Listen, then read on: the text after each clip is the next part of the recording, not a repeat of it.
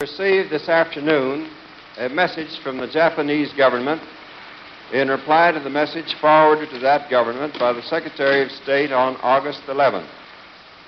I deem this reply a full acceptance of the Potsdam Declaration, which specifies the unconditional surrender of Japan. Arrangements are now being made for the formal signing of the surrender terms at the earliest possible moment. General Douglas MacArthur has been appointed the Supreme Allied Commander to receive the Japanese surrender. The proclamation of VJ Day must await upon the formal signing of the surrender terms by Japan. With Japan's surrender, the American general Douglas MacArthur was given supreme command of Allied-occupied Japan. He ordered the arrest of suspected war criminals, including Hideki Tojo and Nobusuke Kishi. Tojo, when he heard the GIs outside of his home, shot himself in the chest with his pistol. Attempting suicide by shot to the heart, he missed. As he bled, Tojo began to talk, and two Japanese reporters recorded his words. Quote, "I am very sorry it is taking me so long to die. The Greater East Asia War was justified and righteous. I am very sorry for the nation and all the races of the greater Asiatic powers. I wait for the righteous judgment of history. I wish to commit suicide, but sometimes that fails." End quote. Imperial Japan was responsible for the deaths of between 3 to 14 million civilians through massacre, human experimentation, starvation, and forced labor, with a significant portion of them occurring during Tojo's premiership and Kishi's supervision in Manchukuo, where the infamous Unit 731 was located. Both men would be sent to Sugamo Prison in Tokyo to await trial for crimes against humanity. In the Tokyo War Crimes Tribunal, or Tokyo Trial, based off of the more famous Nuremberg trials, which were being held at the same time in Germany, the God Emperor Showa, better known as Hirohito in the West, the supreme leader of Japan, was noticeably absent from the Tokyo trial. Hirohito had complete control over Japan during the war, and not just the war against the West. He allowed the Japanese invasion of China, which led to mass human suffering. Hirohito had not only supported the attack on Pearl Harbor, but showed visible joy at the news of the successful Japanese attack. General MacArthur understood, in the state religion of Japan, Shinto Buddhism, the emperor was a god. Japan would fall apart without their emperor, and chaos would erupt. The occupation could be trouble-free if he was left in power. Many wanted Hirohito to be indicted as a war criminal. The Australian government, one of the 11 countries sitting as judges in the trial, had him listed as a war criminal and intended to put him on trial. The US government during the war likened him in their propaganda to the evils of Hitler and Mussolini. MacArthur, however, was in complete control. The narrative was changed to that of Hirohito not being a god emperor, but being a puppet to the militaristic generals who usurped power in Japan. Tojo, first and foremost. As a result, any possible evidence that would incriminate the emperor and his family were excluded from the Tokyo trial. A democratized, American-based Japanese constitution would be created, with Hirohito as a constitutional monarch, but only as a figurehead. The monster of Showa, Nobusuke Kishi, was also spared from the Tokyo tribunal.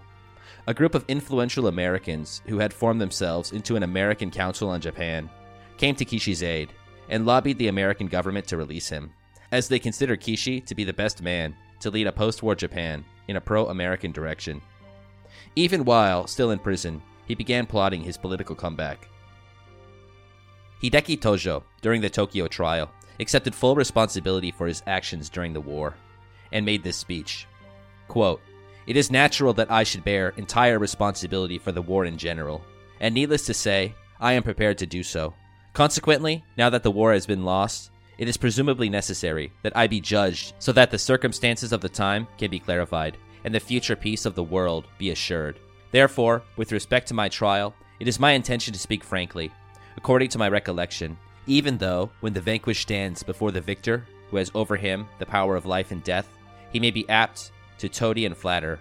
I mean to pay considerable attention to this in my actions, and say to the end that what is true, and what is false, To shade one's words in flattery to the point of untruthfulness would falsify the trial and do incalculable harm to the nation, and great care must be taken to avoid this." End quote. The Tokyo trial concluded with a sentence of 16 Japanese given life sentences. 2 died while standing trial. 1 was deemed mentally unfit. 7 were hanged, including Tojo. No photographs were taken, as they didn't want to antagonize the Japanese people. Before his death, Tojo apologized for the atrocities committed by the Japanese military and urged the American military to show compassion towards the Japanese people, who had suffered devastating air attacks, including firebombing, which had annihilated the Japanese, and the 2 atomic bombings. Many historians now believe Tojo to have been scapegoated. Although the emperor was guilty of many of the Empire of Japan's crimes, Hideki Tojo was given full blame. Intermission time. Hello, everyone. So, thank you so much to my Patreon supporters. Thank you so much to my oldest, Aaron Hansen. And thank you so much to Grimbot, Richard Winter, Melina Leonard, and Johanna. Again, as always, I love you guys. Thank you so much. If you guys want to support the show in other ways, you can always write comments about me on iTunes. You can write about me. Does Spotify let you write? I don't know. You can follow me on Instagram. I have an Instagram page. TikTok. I'm posting on TikTok 3 times a day. But honestly, just listening is enough for me. Thank you so much, guys. For the next 7 years, Japan would be occupied, and the occupation would be overseen by MacArthur. Over 1 million soldiers were involved. During the war, Japanese propaganda labeled the Americans as baby cannibals and rapists. Rape, it should be noted, was a major problem during the occupation period. At one point, the numbers of reported rapes got as high as 330 per day. This is also considering the vast majority of rapes go unreported. The wounds of Nagasaki and Hiroshima also would not be forgotten. Even to this day, the atomic bombings are taboo subjects, not just in Japan, but all over the world. Despite this, the Japanese were not so resistant to American restructuring as you might think. Renjiro Sode, a political scientist, said of the Reconstruction period, quote, "MacArthur is seen by many Japanese as a liberator. The Japanese regarded MacArthur as the highest human being, just below God." End quote. The blue-eyed shogun. Japan was lucky compared to Germany, which had been divided between 4 different states, the USSR, the USA, Great Britain, and France, and divided for years after the war. Japan was solely occupied, allowing for the USA to shape it into what it wanted. Japan's industry and cities were annihilated by incendiary firebombs, which allowed the USA to completely modernize Japan's industry. It caused expansive growth for the Japanese economy. Years and years of war had drained the Japanese, and they were ready for something new. While the Germans were starving and dying in the winter of 1945, for reasons only known to Eisenhower, MacArthur told headquarters that if they don't send food to Japan, they better send him bullets instead. So the US government sent wheat. The Japanese asked, how do we eat it? The US occupation said bake bread with it. However, they don't have bakeries in every street corner. So they turned it into ramen. And that's the story of how ramen went viral in Japan. The ramen fad wouldn't take off for a few years, and so Japan was on the brink of mass starvation by the end of the war. In 1946, adults in Tokyo were surviving on just 775 calories per day. The Americans were ordered not to eat any Japanese food when they landed, and quickly dispensed their wartime rations to the Japanese populace. Japan, who had been stealing food exports from its colonies in China and Korea, faced a severe shortage once those were taken away from it. It took years for the food shortages to finish. MacArthur installed an American written constitution to replace the Meiji one. The most controversial part of the new constitution was the notorious Article 9, which states, quote, "Japanese people forever renounce war as a sovereign right of the nation, and the threat or use of force as a means of settling disputes," end quote. Article 9 was thought of by a Japanese man, the newly elected Prime Minister, Kijiro Shidahara, who came up with it while on board a train to Tokyo. His reasoning was that the military had lost their respect of the people, and keeping armed forces would make Japanese people obsessed with rearming the country. Many Japanese have been trying to overturn Article 9 since the occupation, politicians including Nobusuke Kishi and Shinzo Abe. The new constitution gave women rights, which was shocking for the patriarchal Japanese. Freedom of religion was granted, which destroyed state funding to the Shinto religion. This meant that the heavily propagandized Shinto religion would no longer be able to be used as a propagandistic tool to make the Japanese think they were the supreme race and the emperor was a god.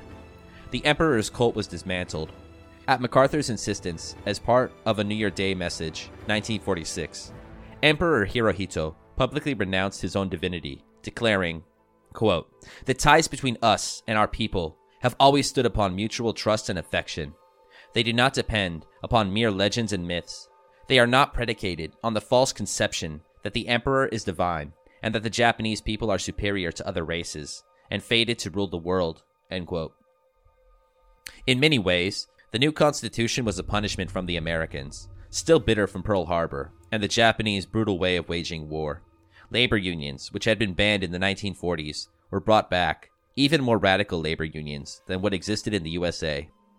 Under Japan's new freedom of speech, political prisoners were released, including the communists. In 1922, the Japanese Communist Party was founded in Tokyo.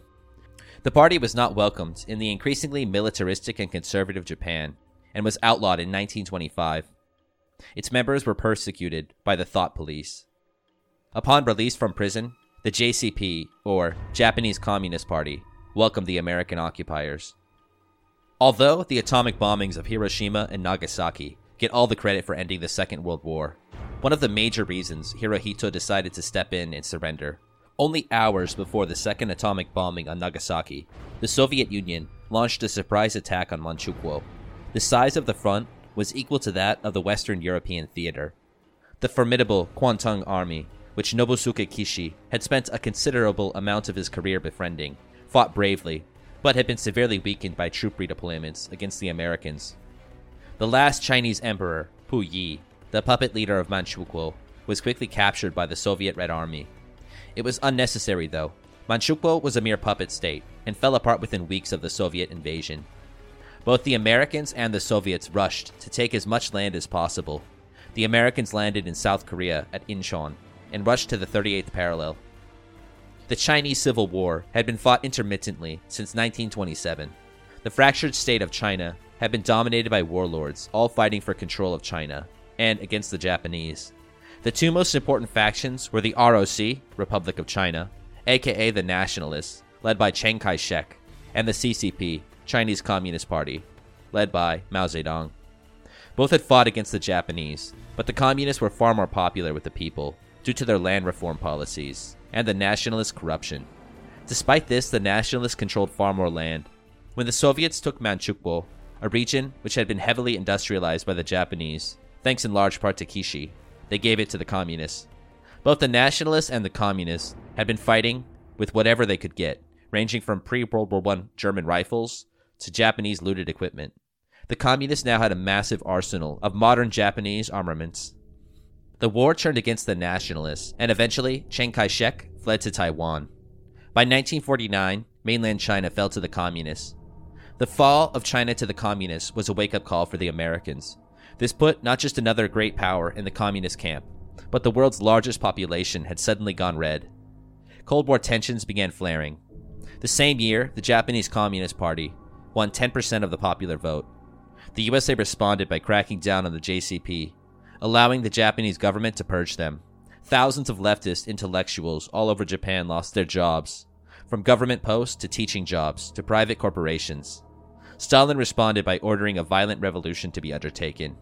The Japanese Communist Party was normally a peaceful organization. Given the American occupation, they had no other choice. The JCP communists began fomenting revolution. Korea had been annexed outright as a part of Japan, but after the end of World War II, it had been divided between the two blocs, the puppet Communist North and the democratic, but not at all democratic, puppet South. Many North Koreans had fought alongside their communist brethren in China. They were inspired by this victory, and North Korea, upon Joseph Stalin's permission, invaded the South, leading to the Korean War of 1950. My fellow Americans, I want to talk to you plainly tonight about what we're doing in Korea and about our policy in the Far East. In the simplest terms, what we're doing in Korea is this. we are trying to prevent a third world war. The communists in the Kremlin are engaged in a monstrous conspiracy to stamp out freedom all over the world. If they were to succeed, the United States would be numbered among their principal victims. It must be clear to everyone that the United States cannot and will not sit idly by and await foreign conquest. Their aggression against Korea is the boldest and most dangerous move the communists have yet made. The attack on Korea was a part of a greater plan for conquering all Asia. I would like to read to you from a secret intelligence report which came to us after the attack.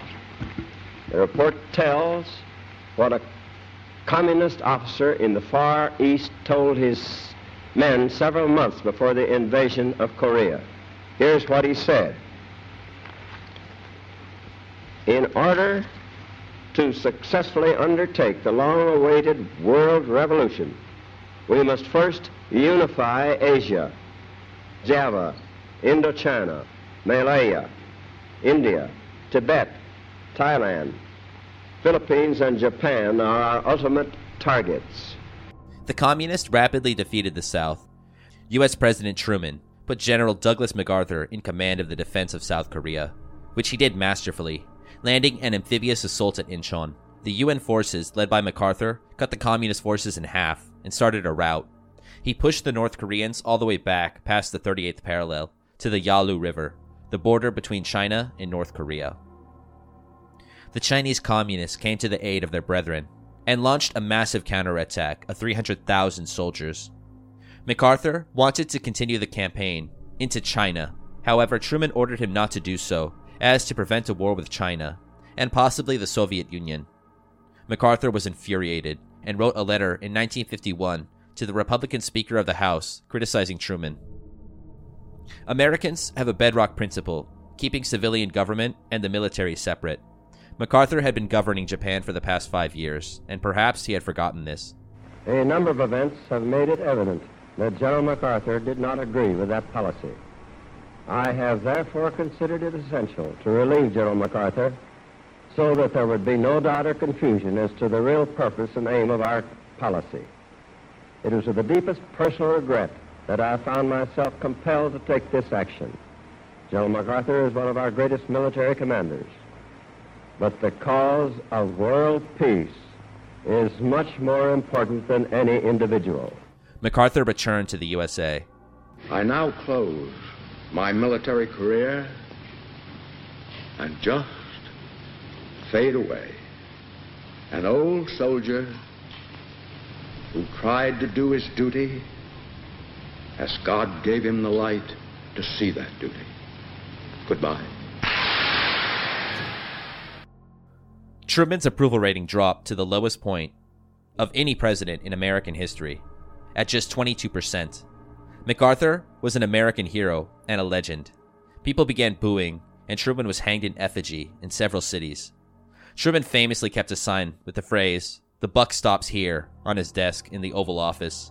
It would seem the at the time unpopular president, and posthumously loved president, practiced what he preached.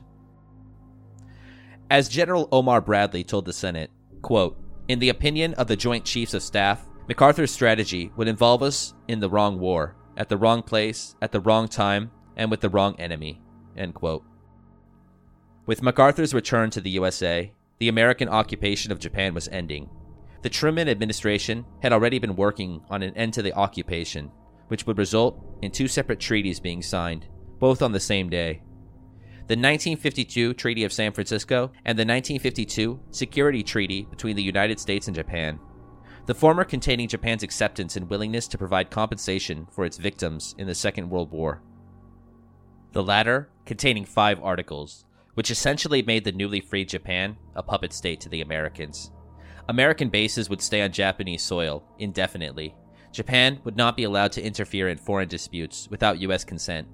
The treaty made no mention of the U.S. to be required to defend Japan should it be attacked. Troublingly for many Japanese, the treaty had no set expiration date, nor did it specify any precise mechanism of abrogation. Even after the occupation officially ended in 1952, a total of 260,000 American soldiers remained based on mainland Japan, without the blue-eyed shogun's leadership. Although Japan was now an independent country, it found itself chained to its former occupier in an increasingly hot Cold War that many in Japan wanted to stay out of. The next few decades of Japanese history would be a paradoxical mix of newly acquired freedoms and political unrest.